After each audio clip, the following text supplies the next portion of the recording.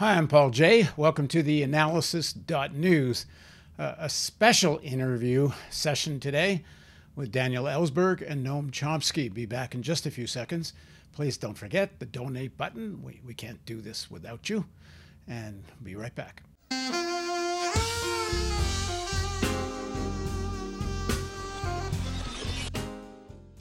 Once again, joining me is Daniel Ellsberg and Noam Chomsky. Thank you, gentlemen, for joining us. Good to be here. Thank you. I've asked Noam and Dan if they would actually kind of interview each other, and I'll jump in if I need to. But at any rate, Noam's going to go first and ask Dan a question. So go ahead, Noam. Okay. Actually, I can ask quite a lot of questions. There's lots of things I'd like to hear your take on, which I have a limited grasp of. One of them that's kind of in the forefront now, I think, is or should be.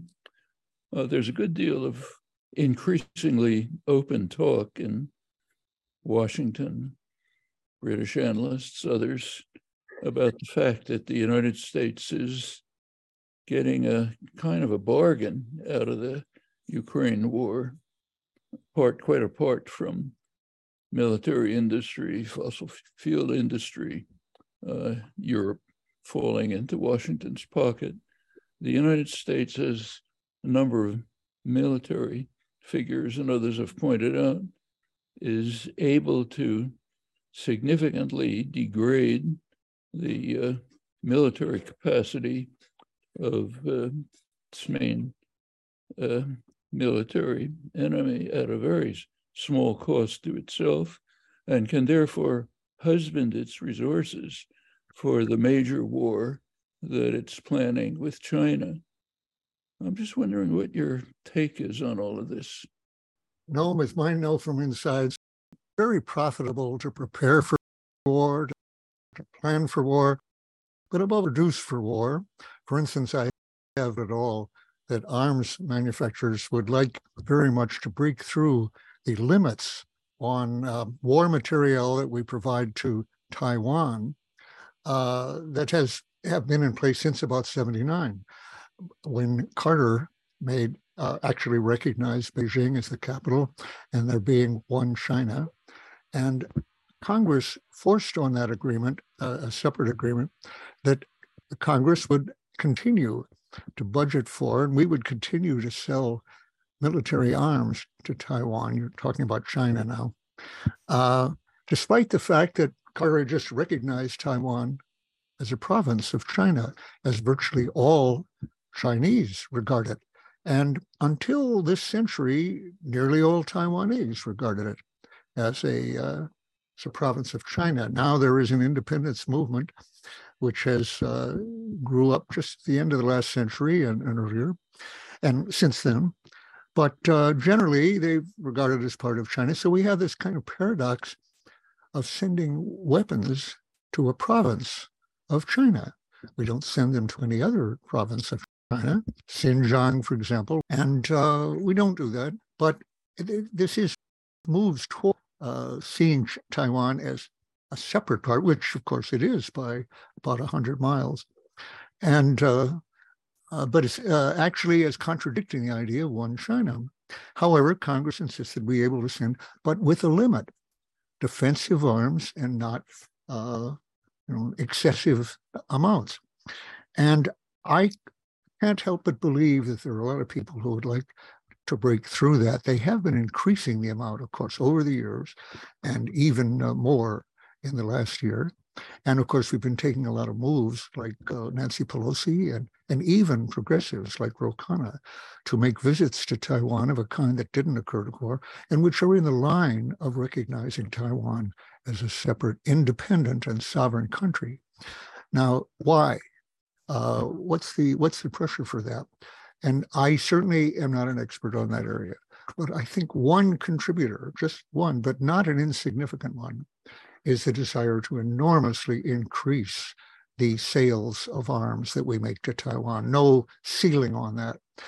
If it is recognized as an independent country, which we're moving toward with these open statements of commitment to defend them from China, then of course an independent country can make alliances. That's sovereignty. In fact, all of Latin America is our sphere of influence in which countries have limited sovereignty. They cannot make alliances with, quote, foreign powers. We're not a foreign power, of course, in the Western Hemisphere. And they can't have bases, for example. If they were totally sovereign, they could.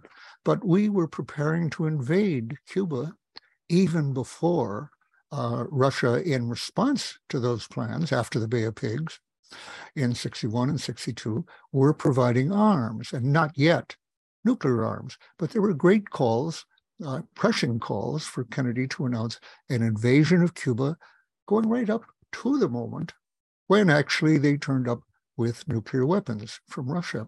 Now, I come back, they have no legal status, as they don't, clearly. The position we take is no, sovereign countries, independence, separately. What Kennedy's preparing for and was preparing for, and all accelerated it when the buildup appeared, totally aggression, was illegal. We regard it as criminal and illegal for China to claim that it has a right to have to determine the nature of the government and to claim Taiwan as its own. But we come back to the question, which I don't fully answer. I'll come back to Noam. Aside from the desire to have, I think, Taiwan not only as a purchaser of our weapons, a great profit to our arms sales, but as a base, again, as it used to be before 79. They used to have nuclear weapons, U.S. nuclear weapons in Taiwan. I visited bases with nuclear weapons in Taiwan in 1960. And thereafter, I don't think the Navy has ever fully reconciled itself to losing Taiwan as a base.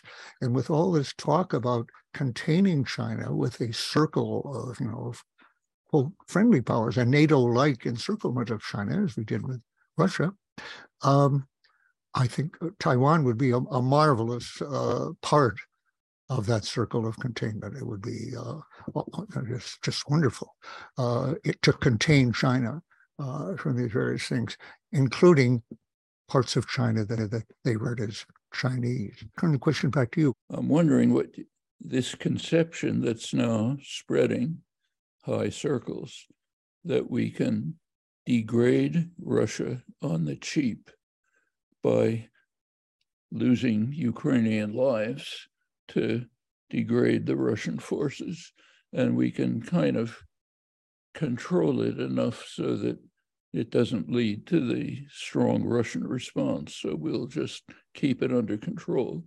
At the same time, preparing for a massive assault on China. And I'm just wondering, for example, recently there were reports about the Marines shifting their tactics to from heavy armaments to island hopping, go back to Iwo Jima and so on. I mean, can they really seriously be thinking that we can be preparing for a war with China where the Marines will be attacking islands as in the Second World War, and it's not going to blow up into a total catastrophe?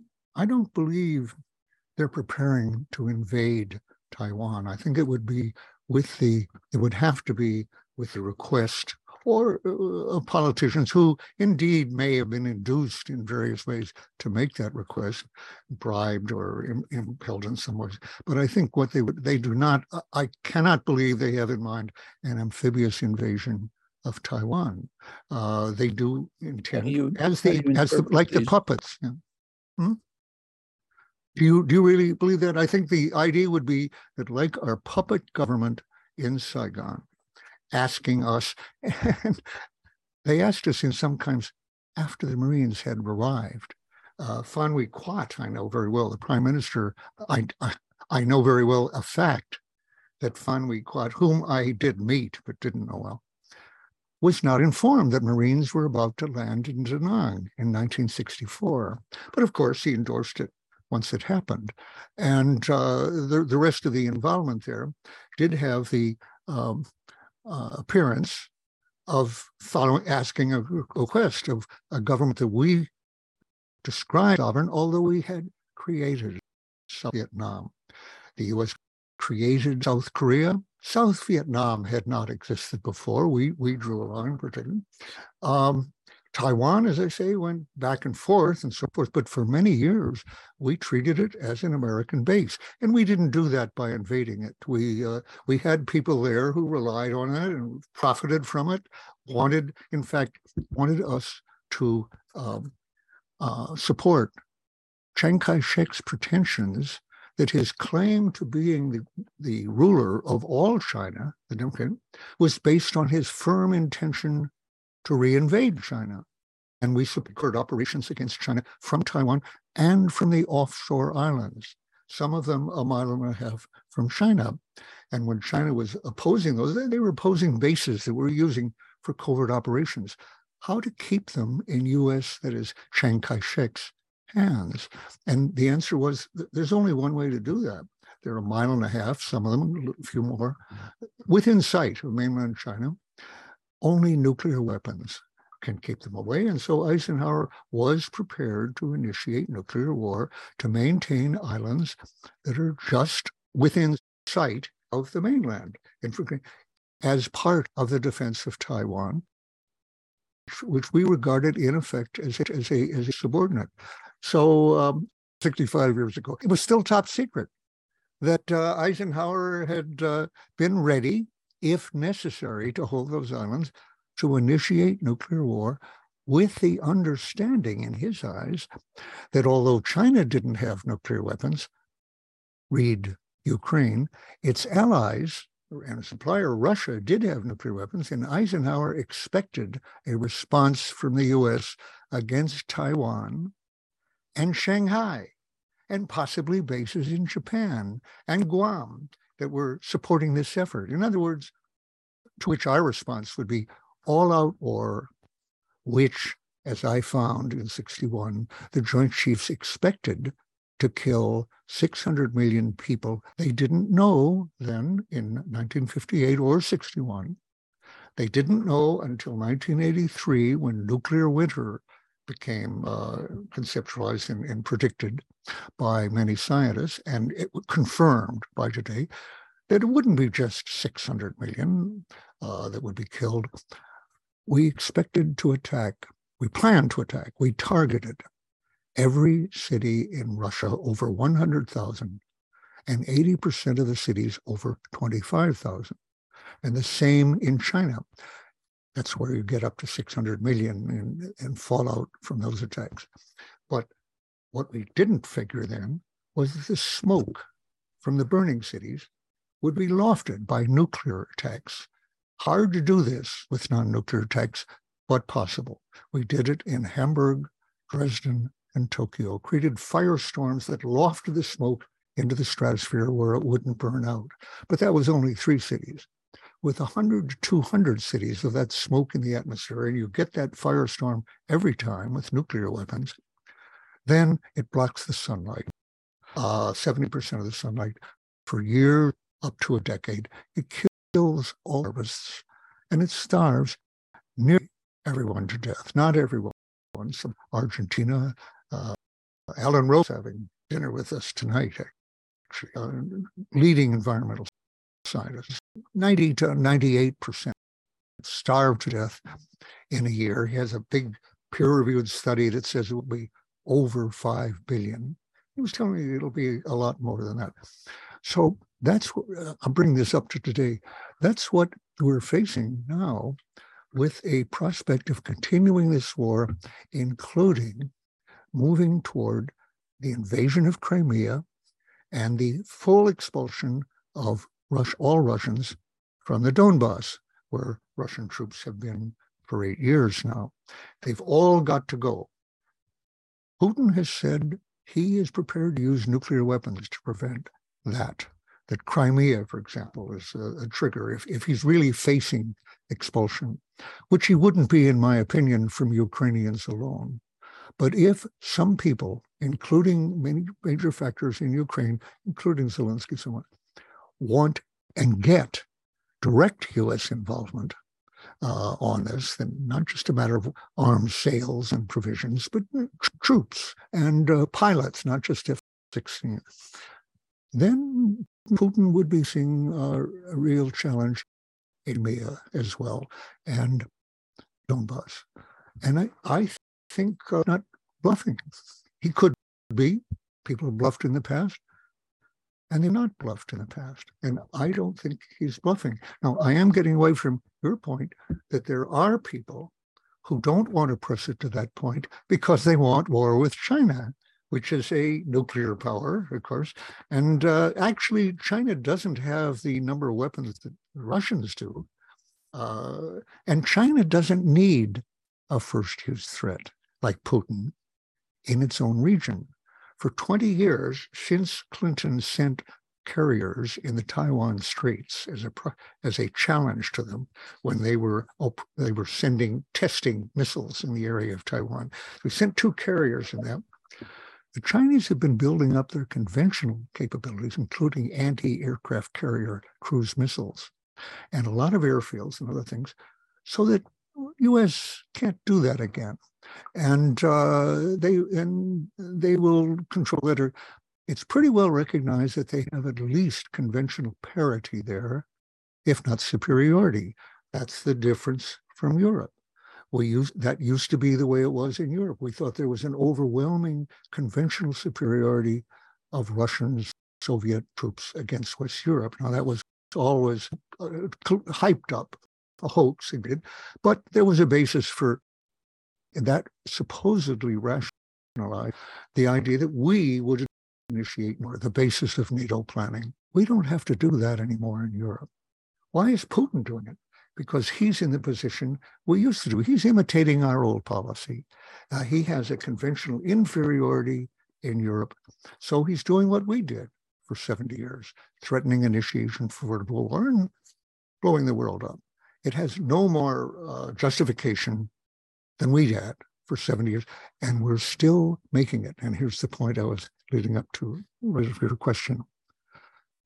President Biden could easily, actually has said in 2016, when he was just leaving office as vice president, he couldn't think of any circumstances in which it would be to the benefit to initiate nuclear war or to threaten it. That was Vice President Biden in 2016.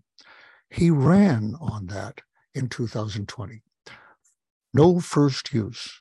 We will not initiate nuclear war, which seems, sort of a bedrock of sanity, except for the fact that we have been saying the opposite for 70 years.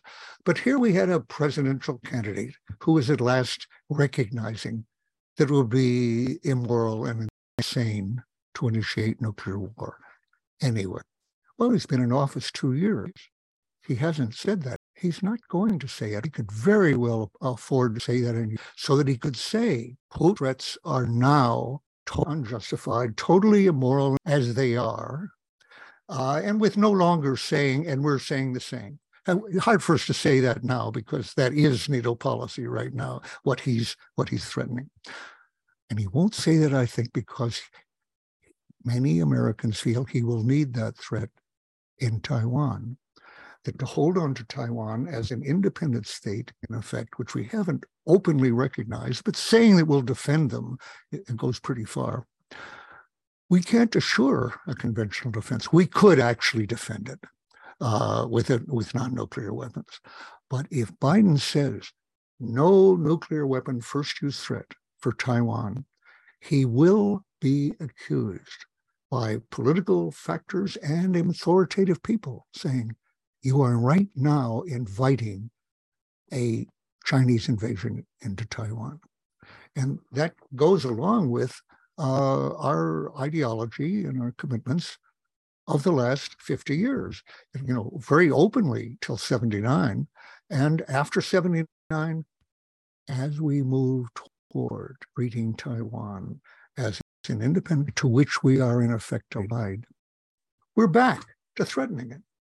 So in short, we need Putin's threat for Taiwan, even not in Europe. And that is what makes me a little pessimistic, that without pressure, Biden will not do what he would be, I think, quite willing to do in Europe.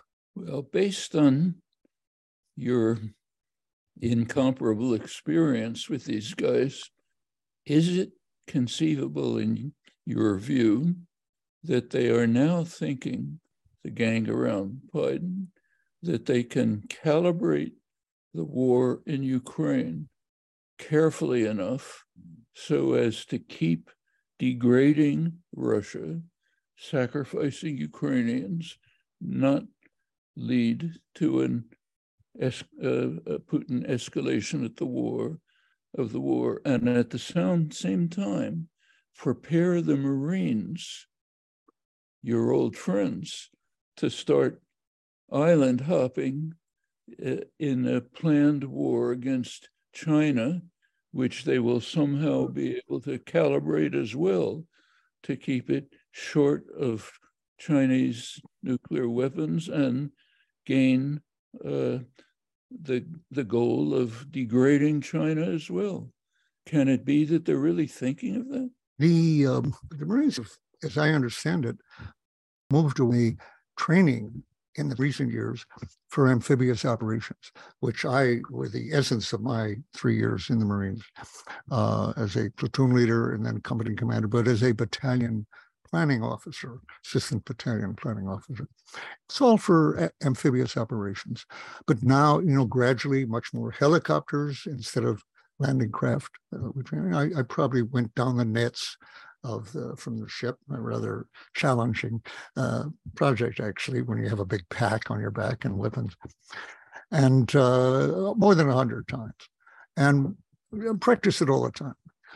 So, and of course, based on the island hopping of World War II.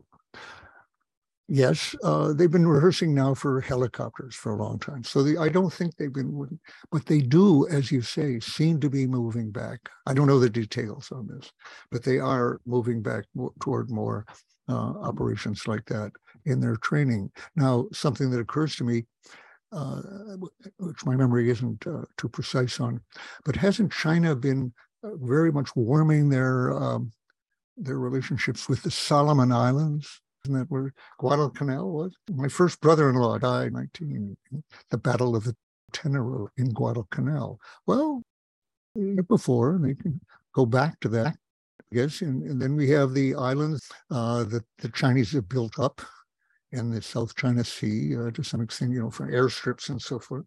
Yeah, you could take over those.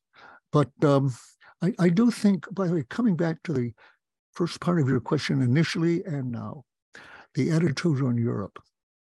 What do they plan there? It's true. They're, especially Republicans, seem to be sounding almost sane direction on Ukraine in the sense of not an indefinite amount of escalation here, not forever. You even have what to say. How shall I describe Marjorie Taylor Greene? A maniac saying it would be insane to invade Crimea. Well, that's true. And you have Democrats who are denying that and going along with Zelensky's pronounce we're going to invade Crimea. So the Taylor Greene things I have used, but I'm afraid not good even for a joke, but I have used instead. I do have a principle. Can't count on, you might think you could use as a compass point somebody who is always wrong. Lindsey Graham offers himself for that, for instance. And one would think Marjorie Taylor Greene. But I've often said you can't count on anyone to be wrong on everything all the time. And as I mentioned that, somebody even said to me, friend, even Lindsey Graham had a good resolution on immigration the other day. So maybe I've been misjudging him. That means you just can't set your compass cord opposite to these people pretty reliably though. So in Europe, I think that the Democratic leaders like Blinken, Austin, Sullivan, and Biden, have shown a willingness and even a desire for the war in Ukraine to continue indefinitely at this level and somewhat higher. I don't think they want, I'm pretty sure they don't want nuclear war. But it's like, as Condoleezza Rice says, we don't want the smoking gun to be a mushroom cloud. Well, how do you know you've gone enough by oppressing the Russians and too much? And you know it when this mushroom cloud comes up. Oops, we're far. And Crimea offers itself as abyss. I don't think they want a two-sided nuclear war or even a one-sided one in Europe. They are threatening a one-sided war in Taiwan, and I think they'll continue to do that. Putin is threatening what he hopes, I believe, is a one-sided war to hold on to Crimea, where virtually all Russians, I understand, do regard that as part of Russia, an existential threat to lose it and so forth. And he has a lot of support for that. But Donbass, is more of a complicated issue. Will he really blow up the world to keep all of his troops in the Donbass as opposed to going back to pre-2023 and 2022, February 24th? We don't know. But as Noam, as you keep pointing out in other channels, it's outrageous that there is no negotiation going on this point, to be no communication. The fact that Blinken's and Lavrov's foreign ministers' first discussion since the war began was 10 minutes a day at a conference, which Blinken used to say, get all your troops, withdraw out, in effect, withdraw from the Crimea. That's not going to happen. But a nuclear war, I think he knows that. We can just say no communication. Well, that's outrageous in terms of the interests of the world. But I think to keep it going, there's nothing but benefit for the ruling circles in this country. The profit to the military-industrial complex, the share profits of Lockheed, Raytheon, General Dynamics, Boeing have gone up, as have the profits of the oil companies. And I would say they're not going down. But even more important, as you said, for the arms sales aspects, is the fact that NATO is back, having appeared to have no purpose, no rationale since about 1992, with the end of the USSR, the end of the Warsaw Pact moving, and not existing as a Russian set of satellites. It seemed to have no purpose of NATO. And now Putin back as an enemy. It's a unifying factor for NATO with the US at its head. I have to say, we've taken on, and with a lot consensus, the role of a military protector in Europe, a protectorate, first in West Europe, now in East Europe. Now, it's hard to get the benefits of being a protector, a protection racket, unless you're protecting them against somebody. And I think that Kennan's and Gorbachev's desire for a peaceful, democratic Russia to be part of a peaceful, democratic Europe community, from Lisbon to Vladivostok, but anyway, from Lisbon, very wide European community, that was not desired. Kennan said, you won't get this if you go into Ukraine. Matlock, Burns, others said, many psychologists said, you can't have a peaceful democratic Russia if you talk about going into Ukraine. And if you get Ukraine in NATO, you will have very bad relations with Russia. And I think that was heard by other people in Canada. Aha, that gives us our roadmap. We'll do everything we can to get Putin, in this sense, to look like an enemy and to do things that make enemy appear, that's a trap he fell into. And so we have Putin back. That's full. We have all the benefits now of being a protector of Europe against, and it is indeed committing aggression, massacring people, and in every way encouraging people F-35s. He's the greatest salesman for this dog of a plane, F-35, which is in the shop all the time and cannot fly near a thunderstorm because it doesn't have good lightning protection. And all the other competitors for fighter bombers, and Saab Gripen and Dassault and others, Rafael, they're all out. It's F-35s all over. Well, that's okay with Lockheed. They've been lobbying for that since the 90s. So anyway, it's a perfect little war, as they used to say, the Spanish-American War.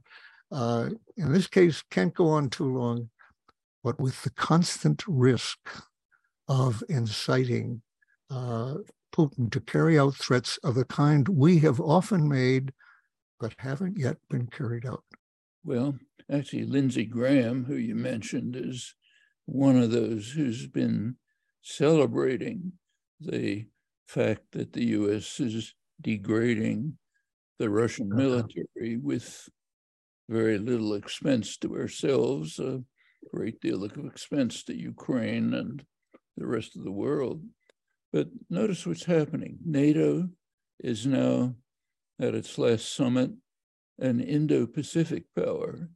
We have now been able to enlist Europe in the planned confrontation with China, which is pretty much bipartisan agreement, is the main conflict. We'll sort of somehow calibrate things so that it doesn't get out of hand in Europe. We'll fight to the last Ukrainian, as some are putting it.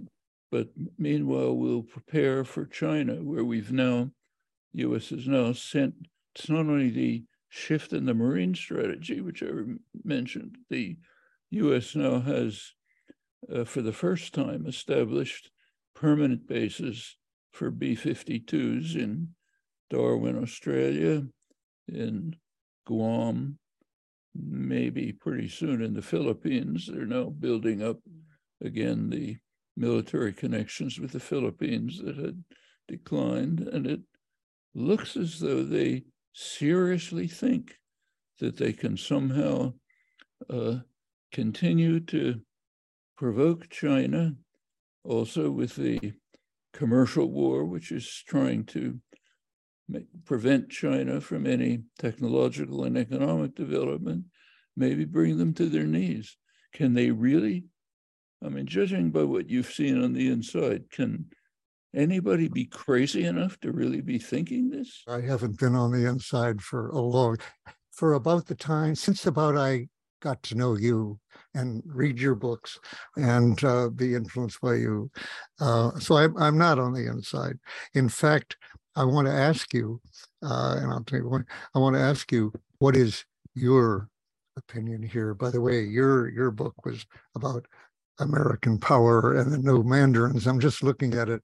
I'll tell you why in a minute. But of course, that looked at the Pacific War in World War II in a way that totally changed my understanding of it as somebody who'd grown up slightly from 10 to 14 during World War II. And it certainly changed my attitude. So why they do seem to be acting that way. Not all of them, but not every politician, but most of them actually, and more Democrats than Republicans, and certainly in Europe, but also on the Pacific. Why? I don't know. I'll tell you right away, as an outsider, I don't know why they are acting as if they want war with China. You tell me.